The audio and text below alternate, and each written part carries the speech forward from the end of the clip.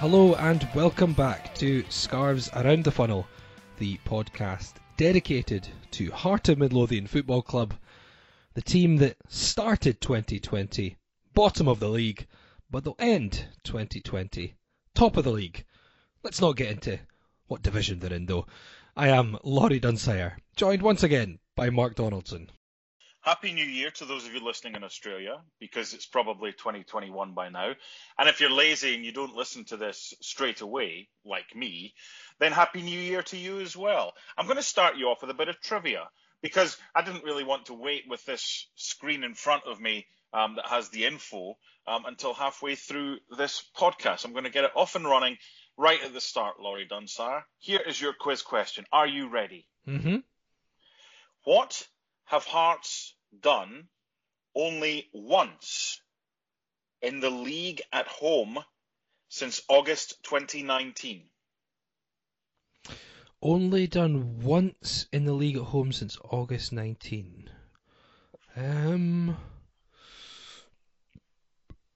August 2019, so that's the start of last season. Only done once. Yep.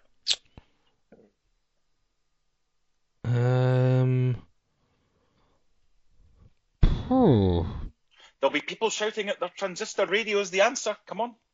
Oh, I don't know. I'm trying. Is it something obscure? No, not at all.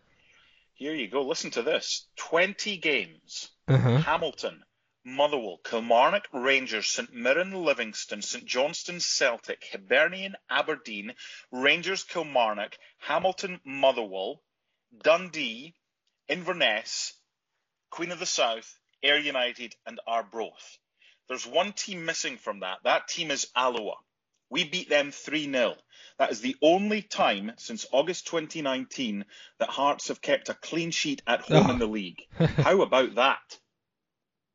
Oh, my. That's outrageous. 20 games since that Ross County game in August 2019. And only Alloa have failed to score at Tynecastle in the league. I don't want to start on a bum note, but I thought that was an incredible statistic. That is, and it's one where now you say it, I'm like, well, yeah, that's quite right. You don't even need to double check it, but no, especially given that a few of those games are in the Championship. Exactly, and it kind of, I thought about this after the Ayr game, because apart from the second half last night, and we're recording this on a Wednesday, I've enjoyed being in the Championship and just the different games and whatever. We get payouts, and the Premier League clubs or Premiership clubs get loans which they have to pay back. Look, in all seriousness, it's something different. It's not where I would want to be, but we're there. And I'm going to speak more, as we will, in the next hour or so, about the reaction to some of the performances. We're scoring plenty. We've scored 14 goals, or 17 in the last 4, 14 in the last 3 at home. But we are conceding. Now, again, we'll talk about the concession of stupid goals, but that's nuts. Since the Ross County game in August 2019, only Alloa have come to Tynecastle in a league game and not scored. But yeah, obviously some work to do defensively for Hearts, and I guess that was evident over the last couple of games as well. We will talk about the victories against Ayr United and Arbroath, the post-Christmas matches for Hearts. We will also look ahead to the next game coming up, which is at Dens Park, the first game of 2021 for Hearts. And we're going to take a look back to earlier in the year and 2020 as a whole, now that we are coming to the end of it. And what a year it's been. It will be a memorable year, not really for the right reasons on the whole, unfortunately, but certainly not one that we're going to forget anytime soon.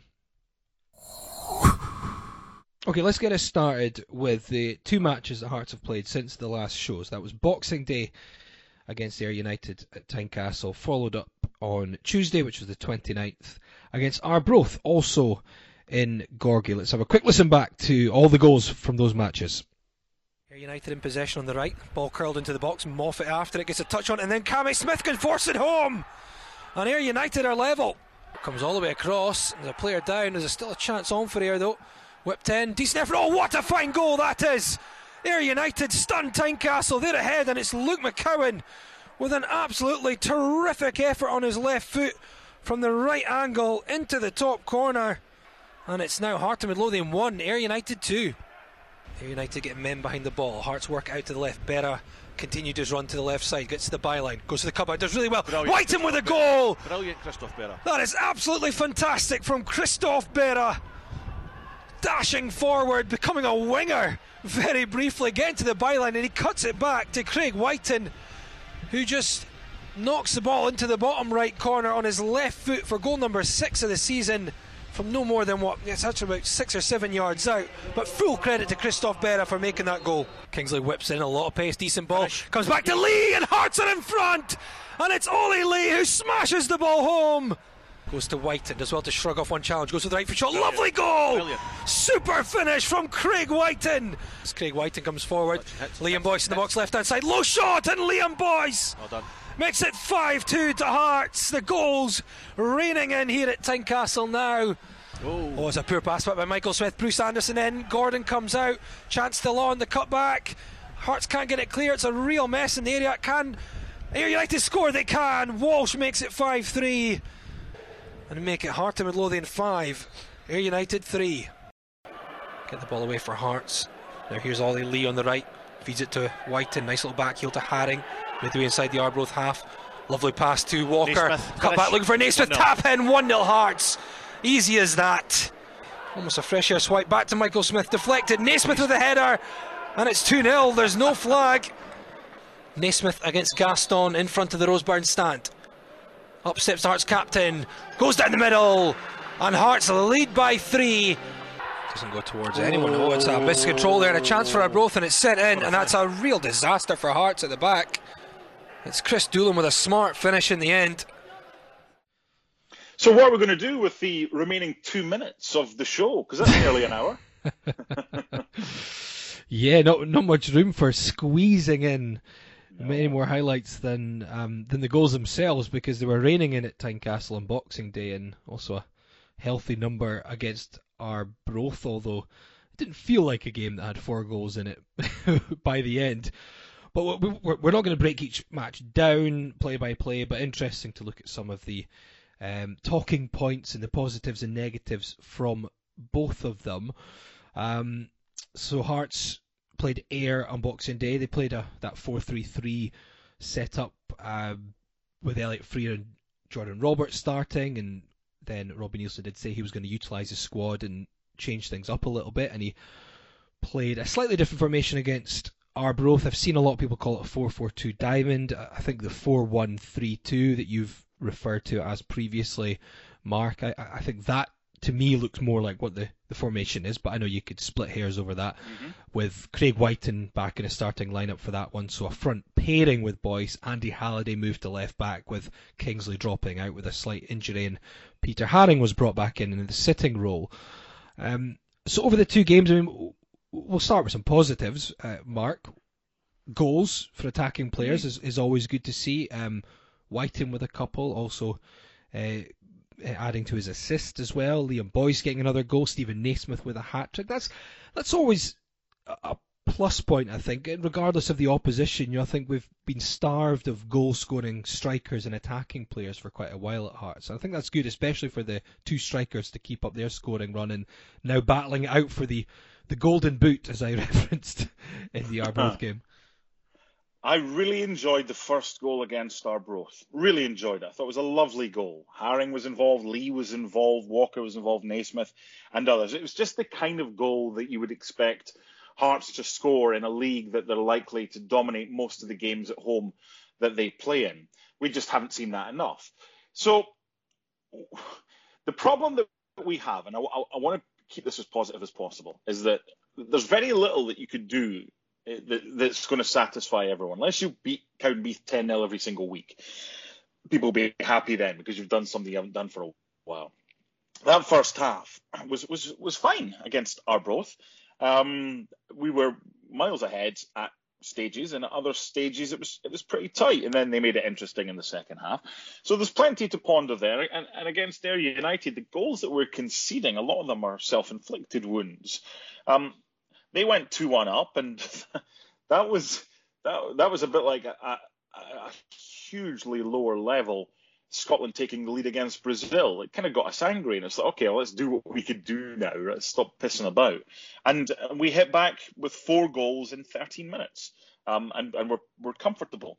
But I think teams, not working Hearts out, but I think you've seen with Ayr and Arbroath in the start, I mentioned right at the beginning, teams will feel that they can come to Tynecastle and frustrate, but they have to come with an element of being able to frustrate while also at times picking and choosing when they have a goal. Because I think at the back right now, we are vulnerable. Halliday played at left back against Arbroath. Kingsley, who's been one of the signings of the season, started against Ayr but picked up a knock.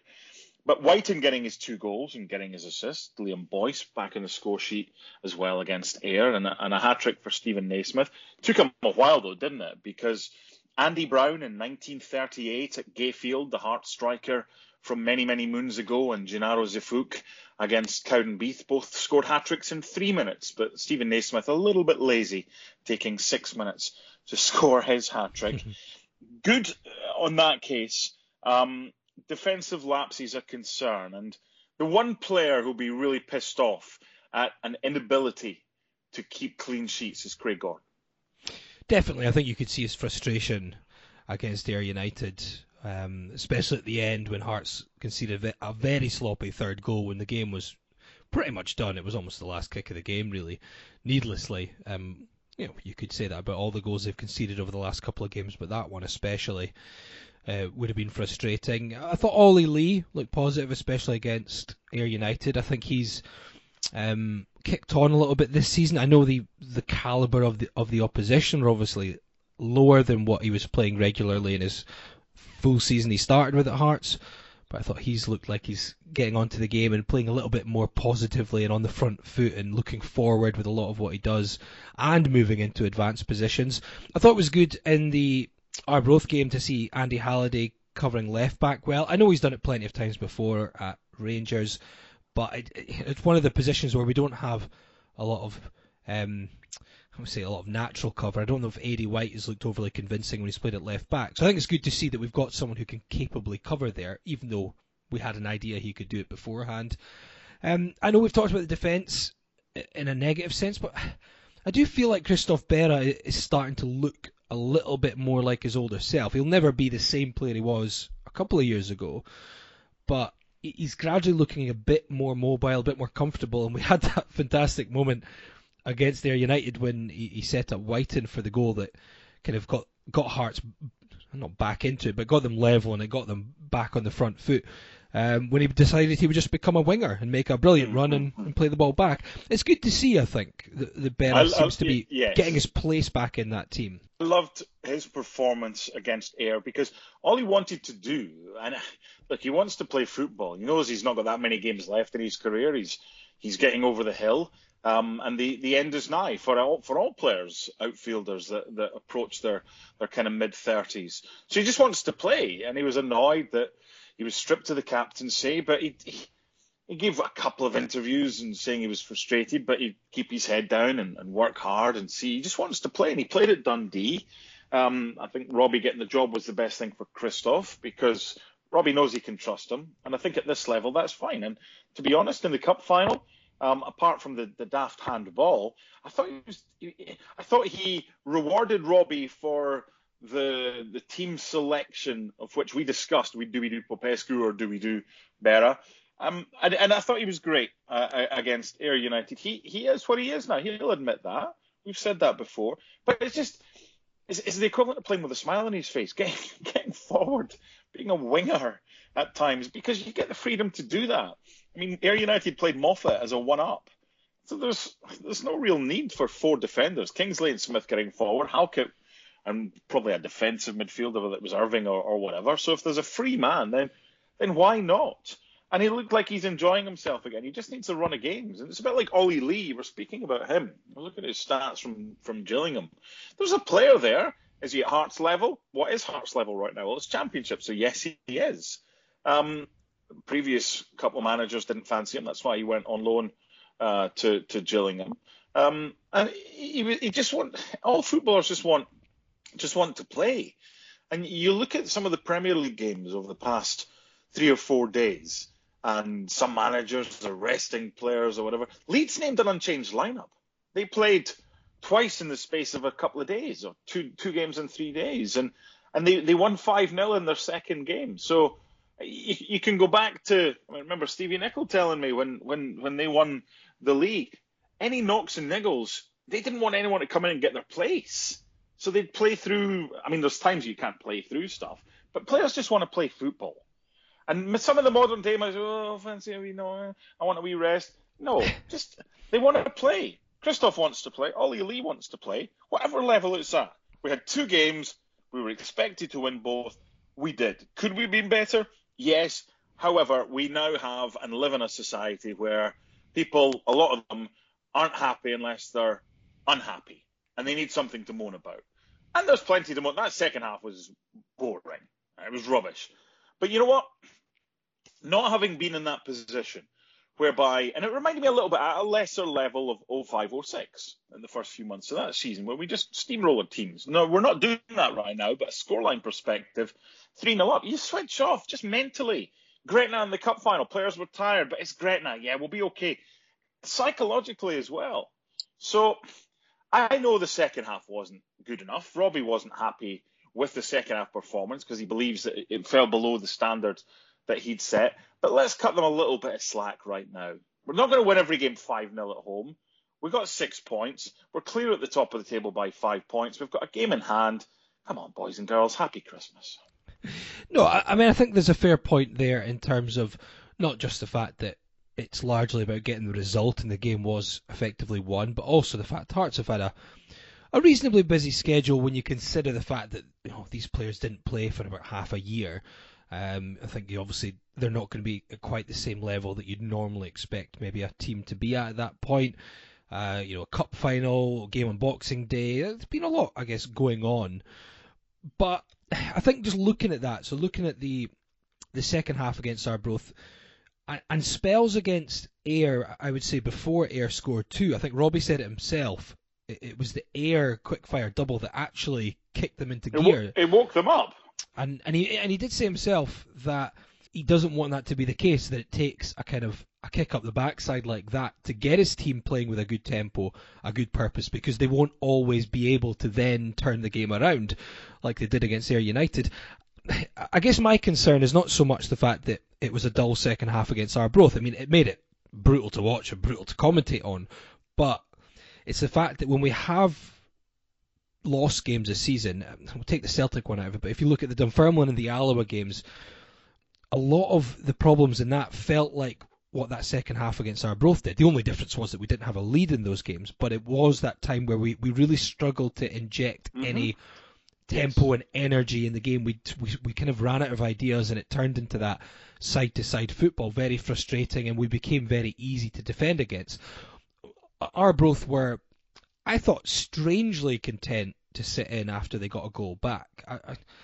I could almost understand it 3-0 doing that, but it was almost like they pushed out at the start of the second half. They got a goal, but they gradually got deeper and deeper, and they never seemed to step out even with 10-15 minutes to go, when you were kind of almost in the territory of, well, why not throw things forward, and if we get a second goal, suddenly you never know what might happen. I thought that was a bit strange. They seemed happy to keep the scoreline at 3-1. It's maybe the fact that they were heading to the bottom of the table and they don't want to dent their confidence too much with an absolute hammering. But that's my only concern, is if that's limitations, Laurie, isn't it? It's limitations, and I think it's important to play devil's advocate here, because you made a good point, and it was on the back of what I said about results. Getting results is the most important thing, but this is the Championship. This is the Championship in which Hearts are overwhelming favourites. They've got a wage bill that dwarfs anybody else in the league. It's not just all about getting results. There has to be some panache. There has to be some style. There has to be some flair. There has to be some enjoyment. Now, I think Hearts, like a number of teams that are expected to do well in their respective leagues, are suffering from a lack of crowd. You want to do it with a little bit of flair. But when you don't have a crowd, it's affected Hearts this season, because you and Jimmy were talking about booing at the end, in jest. You know what? Sometimes one or two boos, that gives you a kick up the arse. It's like, come on. Someone like Berra or Craig Gordon or whatever, they hear the boos from the crowd. They don't want to hear that, so they'll react to that. They're like, come on, listen to them. Come on, they're right. This isn't good enough. Let's get out. There is no reaction that you're getting from that. So I've got no issue with boos at a game. And that second half, I mean, it would have sent us to the boos because it was. It's not even like necessarily a boo. It's more that you can hear the frustration and the kind of, come on, let's up this, guys. Let's get it. But you know, the frustration, I know Laurie, it's so frustrating in that you know you're better than them. You're 3-0/3-1 up. You know you're going to win. And it's an individual thing. It's a pride thing. You want to keep going. It's a 5-1 up in a cup final against Hibs. Some of them would have been, come on, let's make it 10. You lucky bastards, it should have been 10. That kind of thing. Others would be just like, caution. Yeah. A cautionary tale. So it's a natural, it's human nature. You're 3-1 up. You know you're getting the points. You're 5-2 up against Ayr. You've switched off. You've had the kick up the arse. It's tough. And without crowds, I miss them so much at Tynecastle and all the games that I watch. And I saw today and the areas of England that had up to 2,000 in it. I mean, Liverpool, for example, that's going back to Tier 3, so there'll be no crowd for Liverpool Man United in January. It is what we have right now. And Hearts will win this league. I'm pretty sure about that. And then next season, hopefully fans are back in attendance. And then we can, if Hearts aren't performing, the fans can let them know. And I think the fans have a right to, I say demand, that's maybe the wrong word, want. Let's keep it there. The fans have a right to want to be entertained. It's an entertainment business. Remember that quote from Bobby Williamson many years ago about if you want entertainment, go to the cinema. I mean, goodness, well, he was Hibs manager at the time, I suppose. But you want entertained. Hearts entertained for a spell last night. But we're not footballers, so we don't know what's left in the legs. It's been a busy spell. We don't know how these players have gone through something mentally and psychologically in a cup final, and we've just asked them to bounce back from that. We've not been in that position. We don't know how easy or hard that is. Different people react differently. We got the job done. There'll be those that say, fine, I'm happy with that. There'll be others that say, well, we should have had more goals. That's fine. There is no right or wrong answer to this. Certainly, and from an individual perspective, player-wise, there was a point in the game against Arbroath where I was trying to be as diplomatic as possible when referring to this player, but we talked about Elliot Frear and Jordan Roberts starting against Ayr. They obviously didn't start against Arbroath. Elliot Frear came on. I don't know how many chances they'll get. They'll obviously get more game time in this division. We do have Jordan Roberts contracted beyond this season. We only have Elliot Frear till the end of the campaign. They just are not taking the opportunities when they get given them, are they? They just seem to be failing to impress time and time again. I think it's almost, we've signed players that will hopefully be able to at least help us in the Championship, but I guess I'm quite concerned at how little they're impacting games at even this level. If Elliot Frear's the answer, what's the question? Because he's struggled. He's struggled. You say, well, is he a confidence player? Well, he's had enough opportunities to get confidence, and there's very little that I've seen. I think did he score or set up one? He scored against Queen of the South. But, yeah, I mean, and it was a cutback. Liam Boyce created it. Yeah, it was. This is a difficult one because I say it's difficult. I'm talking from a Robbie Nielsen perspective. It's difficult because he's decided that this is the guy he wants to sign. He's managed to get him, and he's been severely overshadowed by Josh Ginnelly, who's been out injured for a while as well. Ewan Murray thinks we should give Jordan Roberts a bit more time because he's being from up there. He saw a little bit more of him at Inverness than any of us has. But again, you better hurry up and get your finger out, son, because this is a level you should be better than the opposition fullback that you're up against. But for Elliot Frear, so Robbie's kind of got to decide perseverance for how long. And this is one of these whereby it's maybe in Elliot Frear's best interest there are no fans. Because can you imagine what time we're every fan is impatient, but Hearts are up there. I was part of that for many, many years as a supporter, and I know what it's like. Having been in among Hearts fans and listen to Hearts fans. There's a patience level that once you kind of go by that, it's tough. It's tough to get someone to change their mind. Imagine what Tynecastle would be like now if you were Elliot Freer and you weren't performing and it was a full house. That'd be tough. It certainly would. I understand what Ewan's saying. I would suggest that of the two, there's maybe been slightly more from Roberts. I wouldn't say much more, but no, there hasn't. But both of them have certainly struggled. I guess one player who hasn't struggled on the whole this season, but certainly has looked a little bit off his game the last couple, was Andy Irving, I thought, as well. But I think, he is still quite young, and he has been a good performer this season. I don't know if that's just one of these you just write off his performances.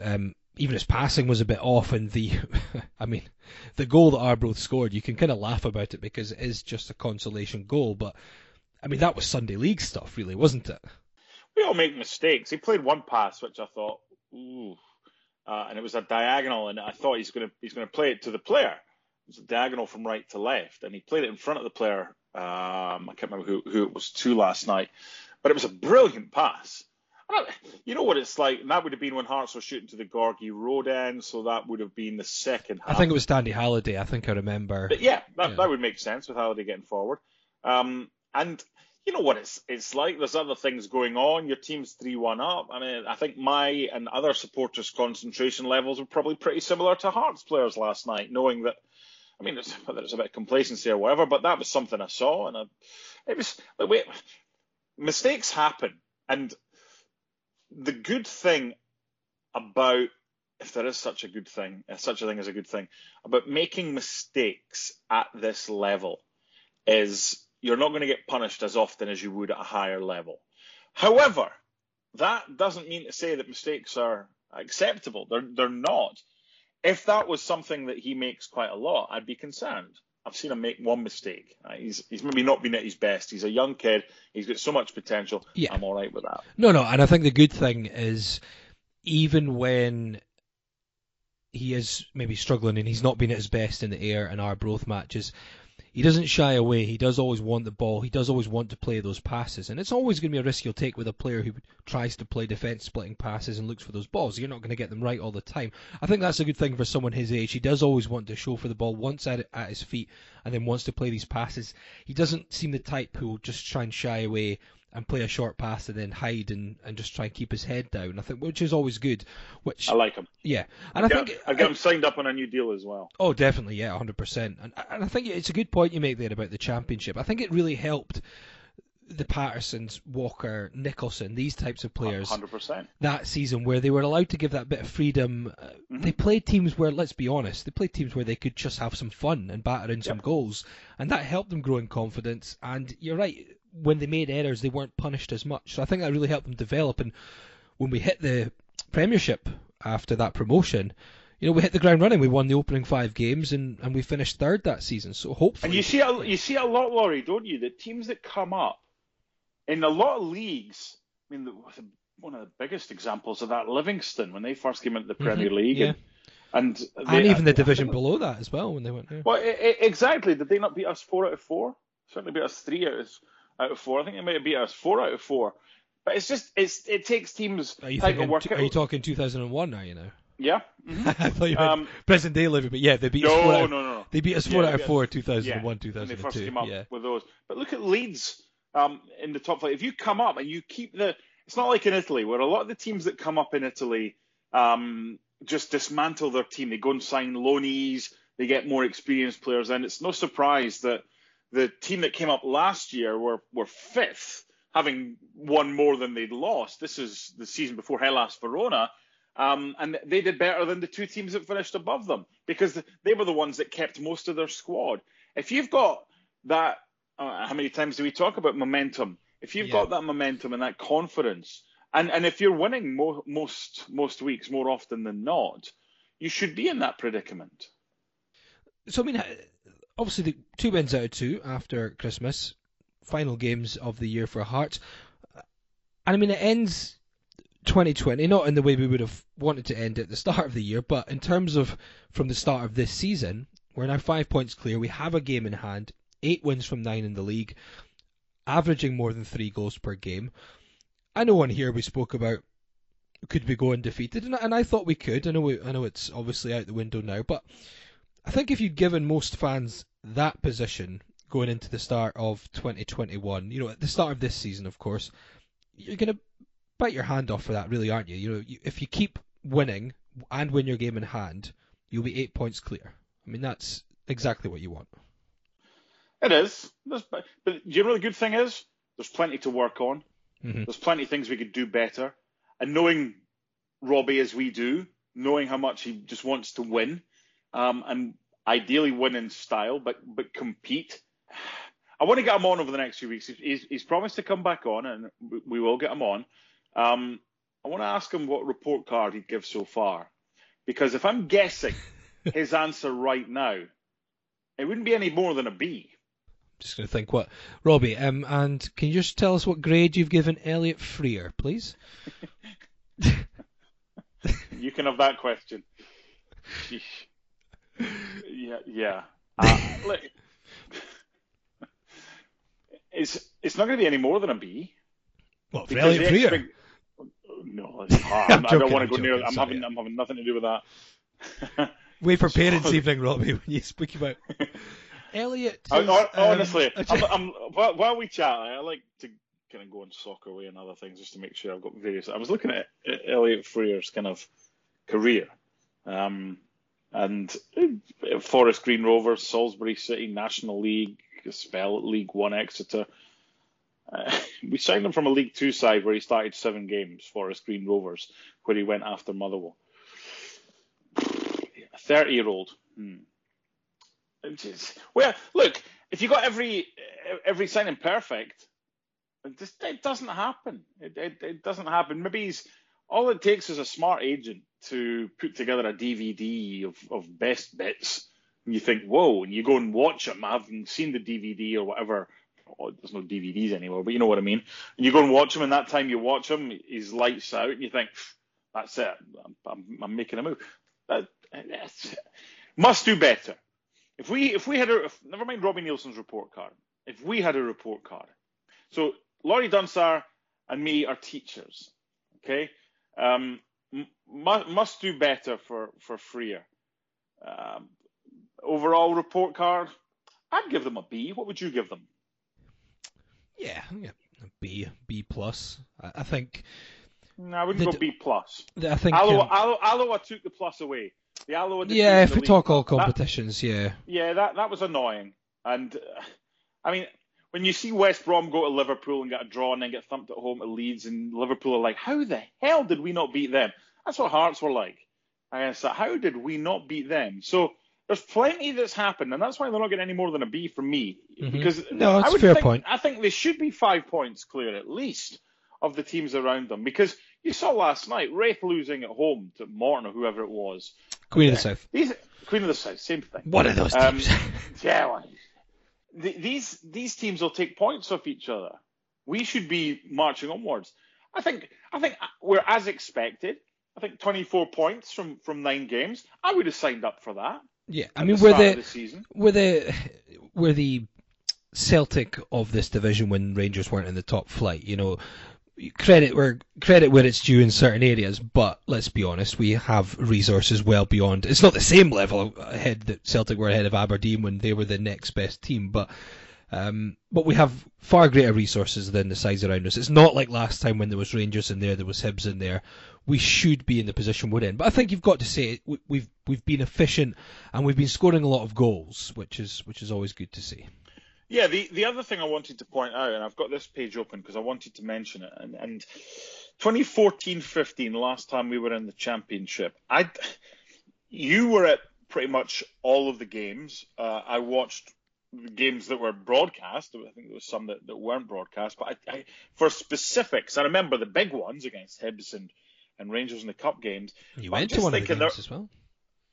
Did I? You did. What game did I go to? Heart of Midlothian 1, Hibernian 1, maybe 2nd of January 2015. It was definitely the start of 2015. First game 1-1. 3rd of January. I Third. think 12:45 kickoff. Yes, Jamie you were. Walker equalising after Jason Cummings. Did I spout some shite on the airwaves as well? Yes, or not? you were on Hearts TV with myself and James. Yes. Thank you. Honestly, I had to say before we came on, who did we beat at the weekend again? That's got old age or excess alcohol over Christmas. I don't know what it was. It's all these lower league Diddy teams. You can't remember. They all blend into one, eh? So I'm thinking to myself, right, because we won comfortably last night.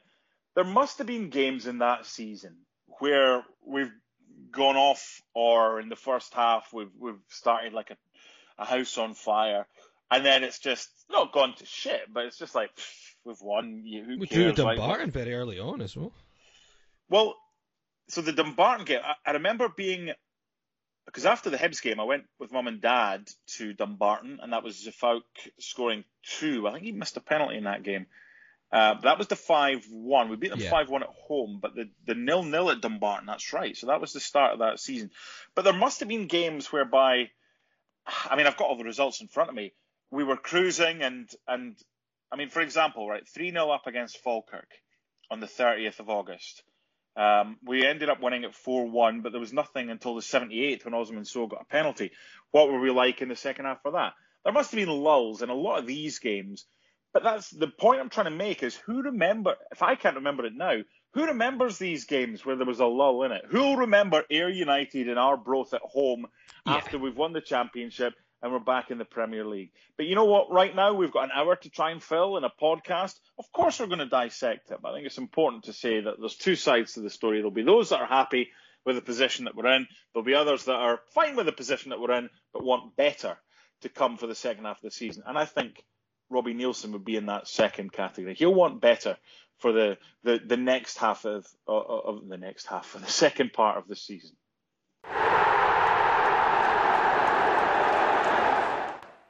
Right, so 2020 is almost over. Yeah, I was going to say thank, and then bleep word. Most people will say when I say that. But I thought it'd be interesting to have a quick look back at how the year has been, and not from quick. We're making like 10 seconds and just move on. Well, there's a big 6-month bit in the middle where I'm not going to kind of go over all that again because we were podcasting once a week and we went into lots of detail on lots of things. But it's sometimes not necessarily fun, but interesting to look back. So this is just almost a year ago exactly as we're recording this. So 29th of December 2019, Hearts had won their first point under Daniel Stendhal. That was a 1-1 draw with Aberdeen, despite a red card for Sean Clare. They had been leading thanks to a Ryotaro Meshino goal, but Hamilton came from behind to record a shock win at Fir Park. That meant going into 2020, Heart of Midlothian were 5 points adrift at the bottom of the table, albeit that was the top flight, rather than being 5 points ahead in the second tier. To see if there's a kind of similarity, when we did our first episode of this podcast back in 2018, I think it was, were we not 5 points clear at the top of the league? We were clear at the top. It was more than a win. It was after, I think we did our first one. Was it possible after we got beat by Rangers maybe around that time? We were previewing the Rangers game at Ibrox, and then I think that was around the time of the Celtic game at Motherwell. Goodness me. So never mind just 2020. So since then, we were 5 points or some points clear at the top with episode 1. Come the end of last year, we're 5 points adrift at the foot of the table. But it started. But the year started well. From a Hearts perspective, 2020, and we're now 5 points clear at the top of the championship. Seamless. Well, Hearts started with a 5-0 win over Airdrie in the Scottish Cup. Five. Moore and Henderson started that game. Clare at right back, Irving in the middle. Had 2 strikers, Washington and Naismith. You and Henderson. Why is he not playing ahead of Elliot Frear? I'm interrupting you intentionally, and I'm sorry for that. But things just keep. It's a decent point. Lots of people have made the point. Why are Moore and Henderson not getting a shot? And I'm not convinced that Moore and Henderson will be long-term Hearts players, but I think there's a fair argument to say that they've shown more in the games they've played than Frear and Roberts have. How do you know what level they're at if they're not going to get the opportunity? If they're sitting there thinking he's better than me, God, what's that doing for them? No, and to be fair to Lewis Moore especially, when Hearts did hit a little bit of form under Daniel Stendhal, he was one of the players who was very effective, I thought, in wins against Hibs and Rangers. After Airdrie, 0-0 draw in Dingwall, and then there was a game that felt like a turning point. I'll quickly play it back now. This was at home to Rangers on the 26th of January this year. Kent to the overlapping Barisic. Early ball low into the box. Finds Aribo. Back to Kent into the back of the net. And just like that, Hearts carved open. Aribo with a nice touchback.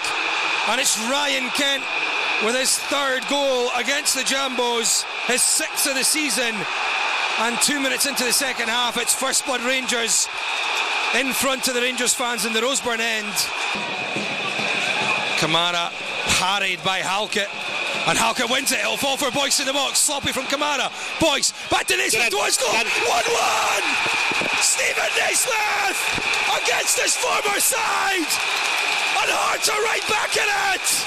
The captain steps up against his former employers and curls it into the left side of the goal. It was really sloppy by Glenn Kamara. He lost that to Halkett. Liam Boyce onto it. Cut back to Naismith. I think it was a slip by a Rangers defender.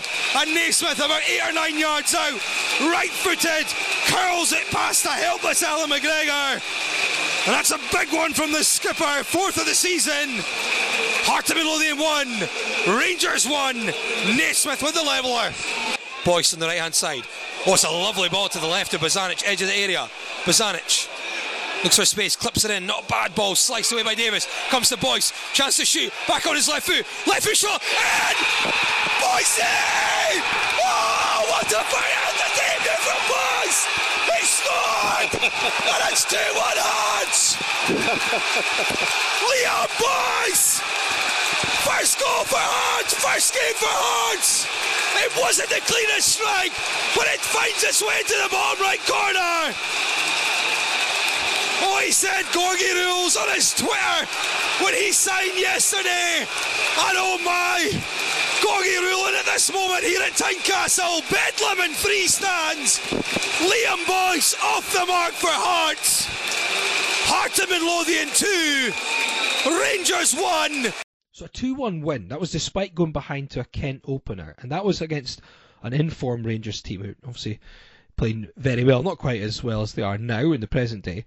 Liam Boyce made his debut, set up Stephen Naismith, and scored the winner himself. Toby Simic, remember him? He started. He's just been released, is he not? Or is he not available for loan again? He is, I believe. Henderson, Irving, Moore, all in the team again too. It did feel like at that point the Daniel Stendhal era had really begun. Yeah, and then our unbeaten run stretched to 5 games after an equaliser from Sean Clare at St Johnstone. You're thinking, you know what, here? Momentum.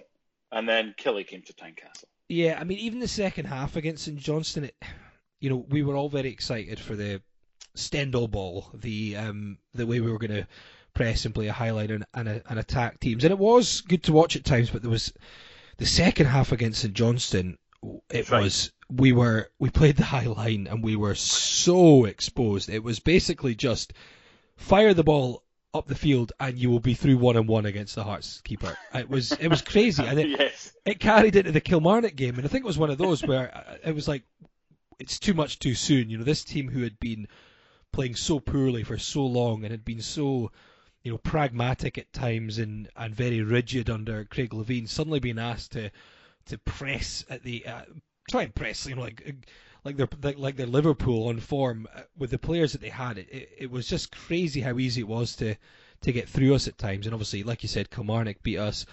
We were 3-0 down in that game. Yeah, I mean, there was just basically just fire the ball over the top and you'll be through on goal constantly. And when you've got Joel Pereira and goals, that usually means that the team are going to score.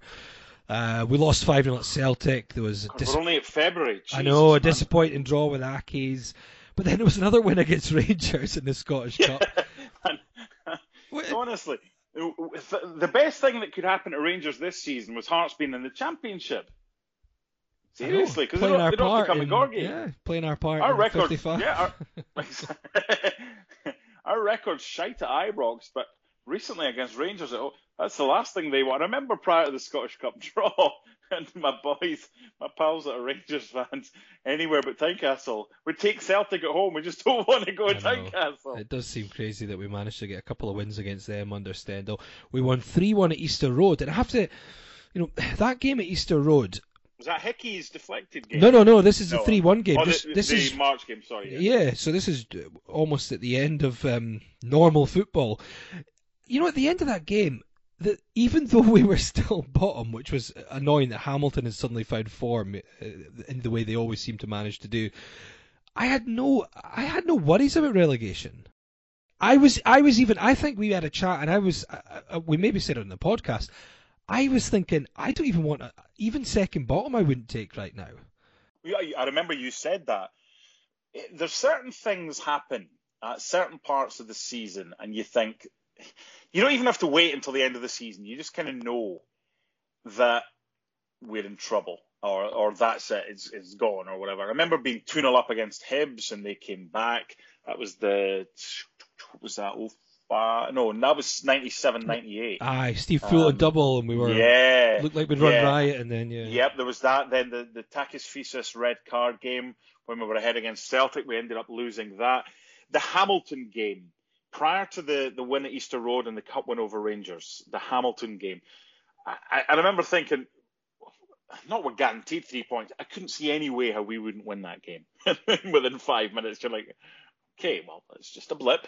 We're only a goal down. And then within 16 minutes, we can still do this. And then at 2-0 at half-time, I still thought we could turn that around. Yeah, well, they had a man They'd had a guy sent yeah. off, wasn't it, for a handball. That was the kid, Yeah. Hamilton, who I think he had like 3 or 4 send-ins off He did, yeah.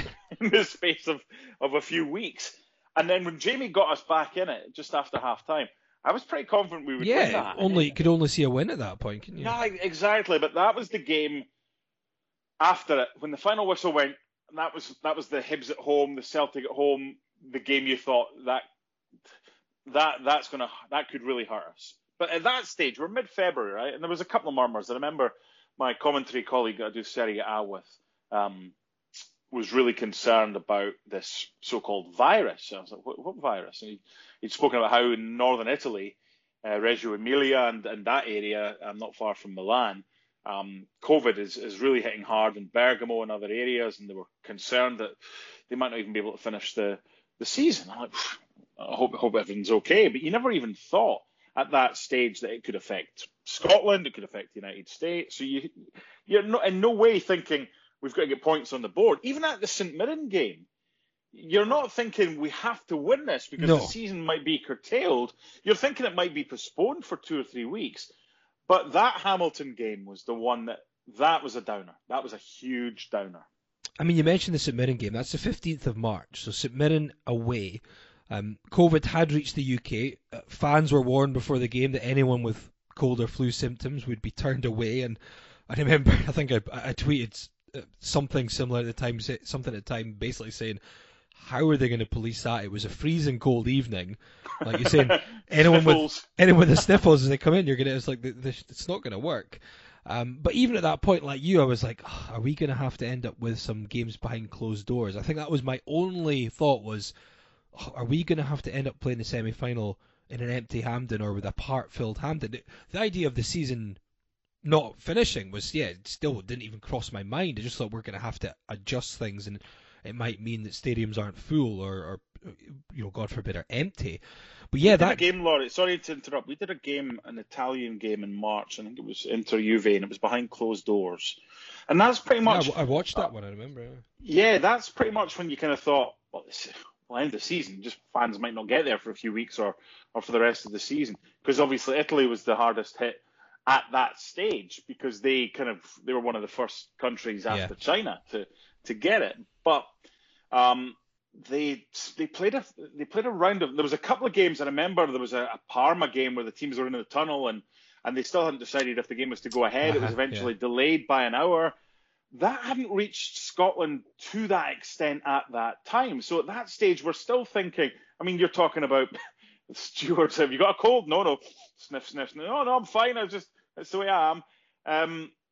But the St Mirren game, I always think back to that game, and one of the things I think about is if we had known, if that was a winner takes all game, and we knew we would stay up if we won it, rather than what it was in the season may continue, it probably will continue, but I'm not convinced we would have won it. If we knew it was a winner takes all, I don't think those players had the collective heart and the strength. I thought they were weak.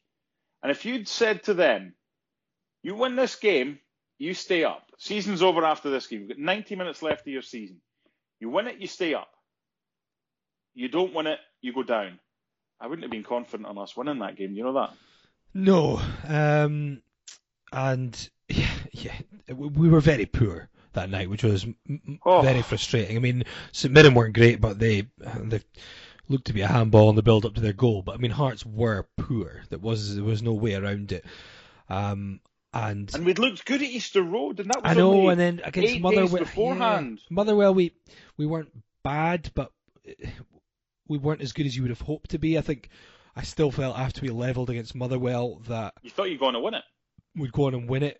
We weren't quite at the same level I thought we had been in other games where we'd been positive at Tynecastle under Stendhal against Rangers. But we were just poor in that game in Paisley, and it's like the last time. That's the last time Hearts would see. That's the last time Hearts saw their team in 2020, and they lost, and it kept them bottom. And it was effectively in the end, in some ways, a playoff, because if Hearts had won, it would have all been different. And I mean, we're looking back at 2020, and I don't want to, spend much time touching on what happened after that for many months, but I suppose it's from a Scottish football sense, it's what 2020 is going to be remembered for, is the farce that I guess preceded the end to the campaign. And I think it'll be a long time before the wounds of this and the beef between clubs has dissipated, and it might never really go back to.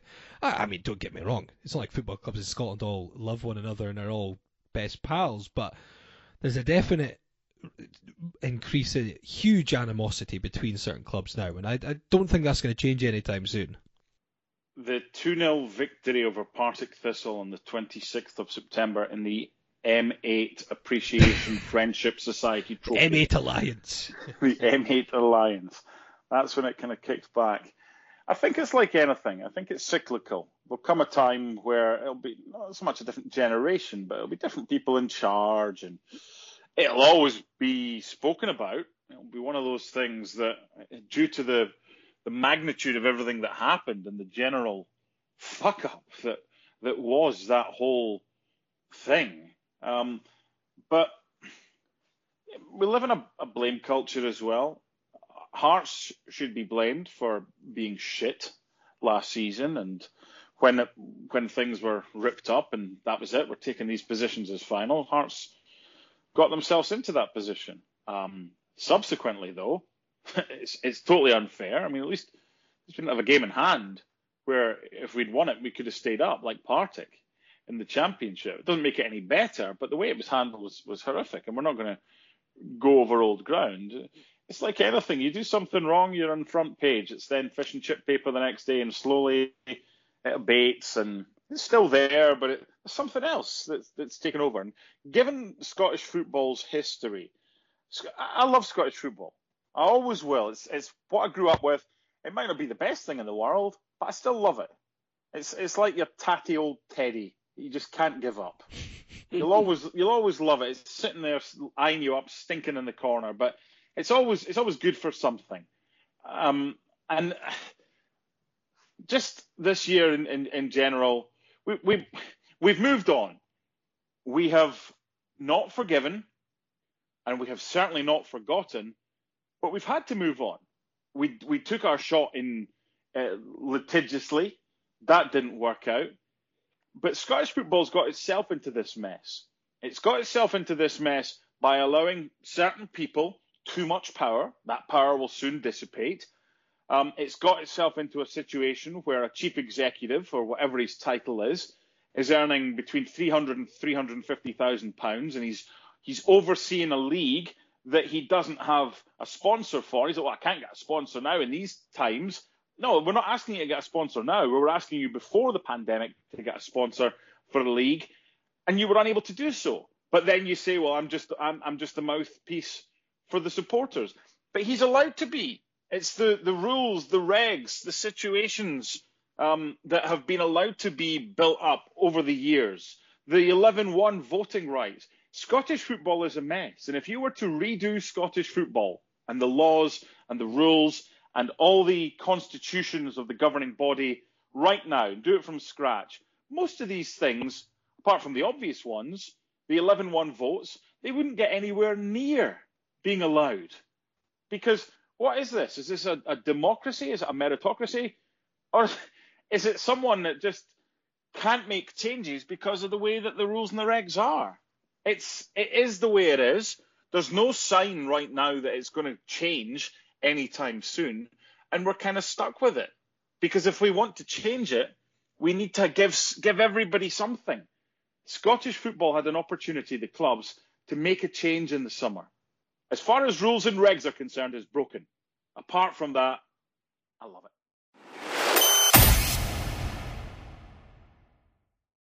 Well, after almost 7 months from the loss to St Mirren, Hearts played their next competitive game, which was against Inverness in the Betfred Cup. Only 3 players from the starting 11 in Paisley started against Inverness. That was Michael Smith, Craig Halkett and Stephen Naismith. And there was a total of 8 new signings in the matchday squad overall. And of course there was a new manager in the dugout as well.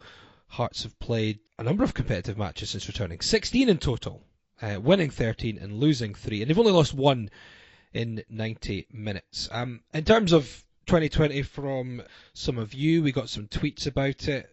Chris Canning said the first half of 2020 was anger towards the squad, Levine, Stendhal and Budge on how we ended up where we ended up. Then the screw job came, Robbie's arrival with that, and had an FU attitude towards anyone other than Partick and Stranraer. I fully back Robbie and have done so first time around as well. This time next year I fully expect us to be back in the top 5 mix.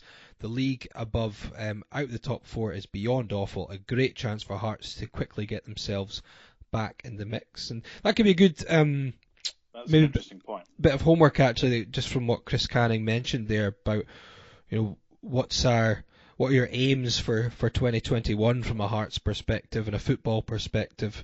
That'd be quite a good one to put out there ahead of next week. Yeah, just with Chris talking about the kind of standard in the top flight. Yes, I love Scottish football, and yes, I watched Rangers this morning, and I watched some of the Celtic game, and I watched the first half of the Hibs game, just because I want to do that. But the standard in the Hibs game was awful. They lost 2-0 against Ross County. And you look at the table there, and you kind of see 2 teams, then you see another 2 teams, and then you see the rest. Because, well, if you're being really harsh, you see 1 team, then you see another team, and then you see Aberdeen and Hibs, and then you see the rest. Hibs were woeful against Ross County. So Hearts, and this is where we can get into a position, Laurie, whereby, Hearts need to prove that they're better than what they are. Right now, there's no point in, like last season, Hearts. Yeah, I mean, last season we beat Rangers a couple of times. We beat Hibs, Easter Road a couple of times. But Chris is right with the standard. I mean, Hamilton, Ross County, Motherwell, St Johnstone, right? The bottom 4 separated by 3 points. Then Kilmarnock and St Mirren and Livy. Livy have been on a decent run of late. Again, Dundee United on 25 points, right? Then there's an 11-point gap to Hibs, who played a couple of games more than Aberdeen, who are a couple of points ahead. Then you've got Celtic, who've got 3 games in hand on Rangers, but even if they win them, they still find themselves 7 points behind. Rangers have been the only consistent side in that division. They've only drawn 2, and they've won every other game that they've played. Lost twice to Hearts in 2020 as well. Yeah, but that's the thing. I watched their game at the weekend against Hibernian, and I've watched a few of their other games. I'm doing Celtic Rangers commentary this weekend, so I've been paying attention to more intense than normal on how they're playing. Rangers have got something this year that they didn't have last year when they were chasing it. Remember, they went to Celtic just before the new year, before they went to Dubai, and God knows what happened in Dubai. because Celtic went there as well and came back flying. Rangers were atrocious. But after they beat Celtic just before the new year, the bookies pretty much had them as even money for the title, with Celtic just a shade of odds on. And then it went horribly wrong. That game against Hibs that Rangers played, that was a game they wouldn't have won previously. And previous games, the game against, was it Motherwell, where they went a goal down? Motherwell played a 6-4-0. They got their goal on the counter and then sat back. Rangers wouldn't have broken down Motherwell or had the gumption or the nous or psychological ability to do that, but they've found something different. They're miles ahead right now of anybody in that league after Celtic. Miles ahead. But that's not what Hearts are looking at if they're in that division. Right now, Hearts, with the players that they have, I think consistency would be the thing. Where should they be? Where would they be? I don't know. They'd probably be mid-table, pushing just probably above Dundee United, perhaps. Maybe below Hibs. I don't know. Because we've seen Hibs play well this season. We've seen them throw a couple of horrible ones in. But all we can do is, we're on the outside looking in. We are Celtic, and the top flight is the Premier League right now in England. We're not there. We want to be there, but we're not. And there's nothing we can do about it right now, apart from get there for next season. The difference between that and the Premier League and Celtic and Rangers is that next season Celtic and Rangers ain't getting into the Premier League, whereas hopefully we will be. Will Stevenson says, as bad a year as it's been, the 2 wins against Rangers at Tynecastle and the Hibs away game still shine for me. The fan atmosphere was something else. Kieran McLaughlin says, the incredibly bittersweet semi-final win over Hibs. These are the overriding memories people have. The victory itself will always be a great memory, but it'll always go hand in hand with the news breaking for most of us at half-time that Big Zal had passed away. And that's obviously a good one to mention as well, the fact that we lost cup-winning final captain in Zal Yukas far too young. SJenks77 just says, it had to be this for me in terms of his overriding memory of 2020, and he just sent a screenshot of the bet that we talked about last time, which was the 2,700 to 1 cup final bet he put on, which was Andy Halliday to be booked, he got booked, Naismith to be booked, he got booked, Stephen Kingsley to score any time in the match, he did score any time in the match, and Hearts to win on penalty kicks. If you tuned in last time, you remember we mentioned that SJenks77's bet of £5 to return 13,505 was just waiting for Hearts to see out those penalty kicks after being 3-2 ahead. Sore one, and I can understand that will be something he won't be forgetting anytime soon. James Winter says, getting ejected from the league by means of a corruptly coordinated and ill-managed voting process is probably the overriding memory of the last year, to be honest, and from a football perspective, it's hard to argue with that one from James. Wallachi says, despite all our woes and tribulations, still finding ways to beat Hibs and make it look easy on at least one occasion is his overriding memory. He also adds the shameless treatment of the club by the SPFL, aided by other clubs but driven by the Celtic board so it could claim a 9th title, is another one that will stay long in the memory. And DS, finally, he adds, a broken heart, as we'll remember. Cup final was 100 times worse than being punted to the Championship. And in some ways it was. It felt that, and it's weird that we'll think about, oh yeah, we almost won a cup in 2020 after everything that happened. We were very close to doing it. And that would have been a bizarre way to end it. Yeah, you can get out the Championship, but after you've lost a cup, you're not winning that cup. That's it. That competition's done. I still look for that episode that we did a couple of weeks ago to be cathartic, and it still hurts. And that'll hurt for a long time. Someone I know said, watch the Hearts TV highlights of the cup final back. This was just a few days after it. I just turned it off after Craig Gordon saved Christie's penalty. It's like, yeah, just take me back to that moment again. You know, that moment, although it was slightly short, well, not slightly, it was much shorter. But you know that moment, it was like the time between Ryan Edwards' goal and Edward levelling in the previous cup final. That moment where it wasn't just an optimism or a belief. It was like, we're going to do this. We're going to do it. Just that It's the hope that kills you, isn't it? Yeah, indeed. But yeah, it's been a year of mainly lows, you have to say, on the whole, relatively speaking. But there's been some high points there as well, and hopefully there's not been enough high points. There's always going to be high points in any season. Some have got more than others. 2020 ultimately is a year to forget. It would have been a year to remember if we'd won the cup, and it would have been the icing on a rather bittersweet cake. The icing on a turd. Yeah, maybe. Because seriously, what is a bittersweet cake? Come on, Donaldson, really? That it would have ended the year well. And now, I don't want to end on a downer, right? Because we've got the big game against either Brora or Camelin to come at the start of January in the Scottish Cup. But there's I'm more enthusiastic about 2021 and Hearts with new signings, bit of quality hopefully to come in, with what we have, with the structure we have in place, with the unbelievable work that the Foundation of Hearts is continuing to do, with the money that Hearts supporters are putting in, which is helping so much. I trust we have the right structure in place and the right people to spend that money wisely. As Anne Budge says, we only spend what we have. Gone are the days we don't spend money that we don't have. We will make mistakes. It's hard to kind of pin Elliot Freer and say that's it. Doesn't matter what else you do in football. You signed Elliot Freer. That's it for me. Who knows? 2021 could be the year of redemption. It could be the year we look back and say, you know what? At halftime in the cup final, everyone would have taken Eddie White off, and then look what he did. He got us back into it.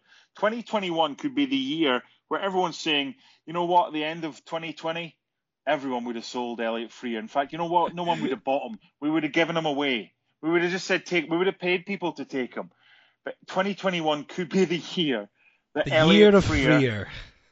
The year of Freer. And there's our title for this episode. 2021 will be the year of Freer. I don't.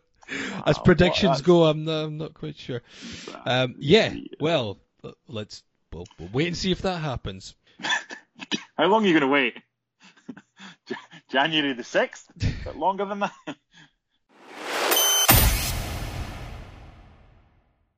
Before we go, let's quickly talk about the fact that we will have a game very early in 2021 on the 2nd, this coming Saturday against Dundee, who have now crept up to third place in the table, 8 points behind Hearts, but on an unbeaten run of 5 games, and they've won their last 2, scoring 3 goals in each. Osman Sow has found his shooting boots once more, a hat-trick against Queen of the South and a couple against Alloa. And Dundee will have a point to prove, having conceded 6 at Tynecastle in the opening league game of the season. This is a big one. It's a strange kickoff, 7:20 p.m. UK time on Saturday evening, live on the BBC. But, you look at that second half against Arbroath and you hope it was just, going through the motions. We're going to have to be on our game in this one. Because, they're all right. They've picked up. Yeah. So is a player who has ability, but has not shown it for a while. Consistently, there's something there. Yeah. I remember the 6-2 game, and I remember your comment during the podcast when we were looking back on it, saying, well, we know they've used up one of their subs already because Osman Sow's starting. And it's a case of how long is he going to get an hour this time? Because he's going to have to be brought off. He wasn't fit. And Robbie obviously saw enough in him that he signed him for both Hearts and MK Dons and Dundee United. Yeah. I mean, there's both of there. those 3 teams, yeah. That's what you'd say to me. All right. You've given me the year of Freer. You've messed with my mind. He'll have to be watched because he's getting a run of games now and he's scoring. They're decent enough from a championship level, in that the way they're playing right now, I think, is better than the way Dunfermline were playing prior to them beating us. Dunfermline, that is. So yeah, we'll have to be we'll have to play well. I think a second half display against Arbroath is not going to be good enough. Do you think it'll be a game that, with all due respect to Arbroath coming to Tynecastle, but do you think it'll be a game again that Robbie will know that it's a little bit more needle, a bit more edge to it, and he will have those players fired up? And it's not to say that Robbie was like, it's Arbroath, on you go guys, do what you want, but Arbroath coming to Tynecastle, it maybe didn't really have that little edge, and when there's no fans in the game, I suppose you maybe need the edge from the fact that there is a little bit of recent history which has caused a bit of hurt for Hearts, and there's maybe a bit of a grudge match again. He can get those players up for it, that they won't need the fans, the backing to get them fired up to put on a show at Dens. When you're a manager or a coach, you have to use absolutely everything you can to get your players fired up. And if he can't use that, and if the players aren't daft, the players need to be told. They don't need to be told that this is a team that helped not put you in this position, but they helped put you in this position. We've already spanked them once. Like, go and do it again. But it can't be the case of, it's Dundee, we've got a grudge against them, let's go and produce a performance. There has to be a kind of that performance level shouldn't. It's like people that say, I'm going to give more than 100%. I'm going to give 100. No, you're not. You're not. You cannot give more than 100%. There are certain things in life where over 100% is acceptable. Not on a football pitch. You cannot give more than 100%, and that annoys me. Anyway, you can't just say, well, it's Dundee. Let's make sure we're up for it. You should be up for them all. Oh no, I'm not saying that. I'm saying they should be. But we saw it in the in the League Cup games. There was not a lethargy, but do you remember we were talking about Hearts? They hadn't really got going yet. They were in second or third gear. They got the results, but they weren't overly impressive, you'd have to say, on the whole. But then Dundee came around, and it was like, wow. Apart from a spell at the start of the second half, they were up for that. They weren't just up for getting the job done and winning. They were up for smashing. Of course, that was the game when Robbie was on our podcast that he'd identified as, we're building up for that one. Okay, well, you were excellent in that game, and it was a thumping. Now, Charlie Adam playing well, Osman So, yeah, they've come around again. Hearts haven't been building for this Dundee game. It was all about the first game of the season. So, if Hearts play well, they should win. But how many times have we said that? There's a lot of times that we say that, and it's not happened that often. Well, let's hope they're up for it. Yeah. They have to be. They have to be up for it. And what is it after that game? We go to Dundee, then we've got the cup tie. We'll get the cup tie, and then it's Dunfermline. Yeah. Then So then it's Dunfermline at home. Then it's Alloa away. Is that the make-up game from the Scottish Cup final? The Alloa game? Possibly. Was it Wraith? I'd have to go and double check. Yeah, I think it was Wraith, because we've not played Wraith this season, have we? It'll be Wraith. I'd have to go and check. So I've not got anything open in front of me, but I believe it's Wraith Rovers that we eventually make. We haven't played Wraith in the league, because we played them in the League Cup. So that's a rescheduled one. I think that's the 26th of January, because we play them back to back. That's right. We play them back to back, 23rd then 26th, and one of them is the Scottish Cup tie. I think that was the game that we were due to play when we played the Scottish Cup final. Yeah.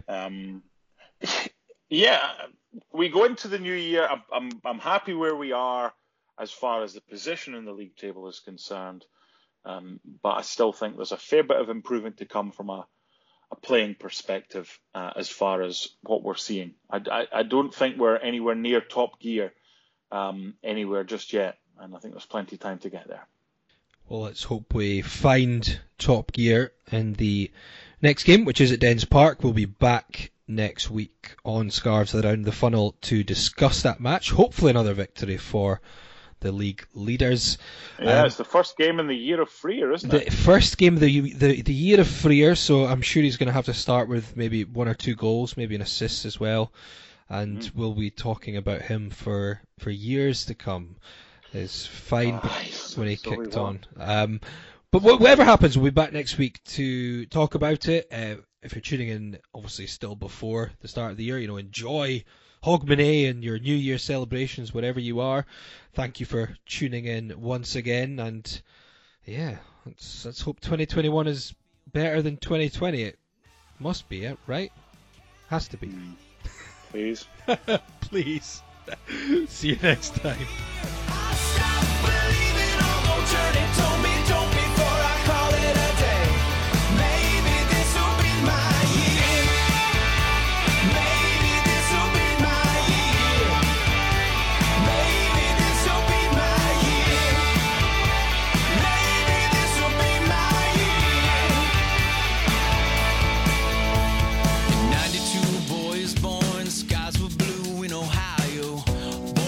And chills, Freddie dies, but Queen is still. Barcelona has the games. Lady Di is single again.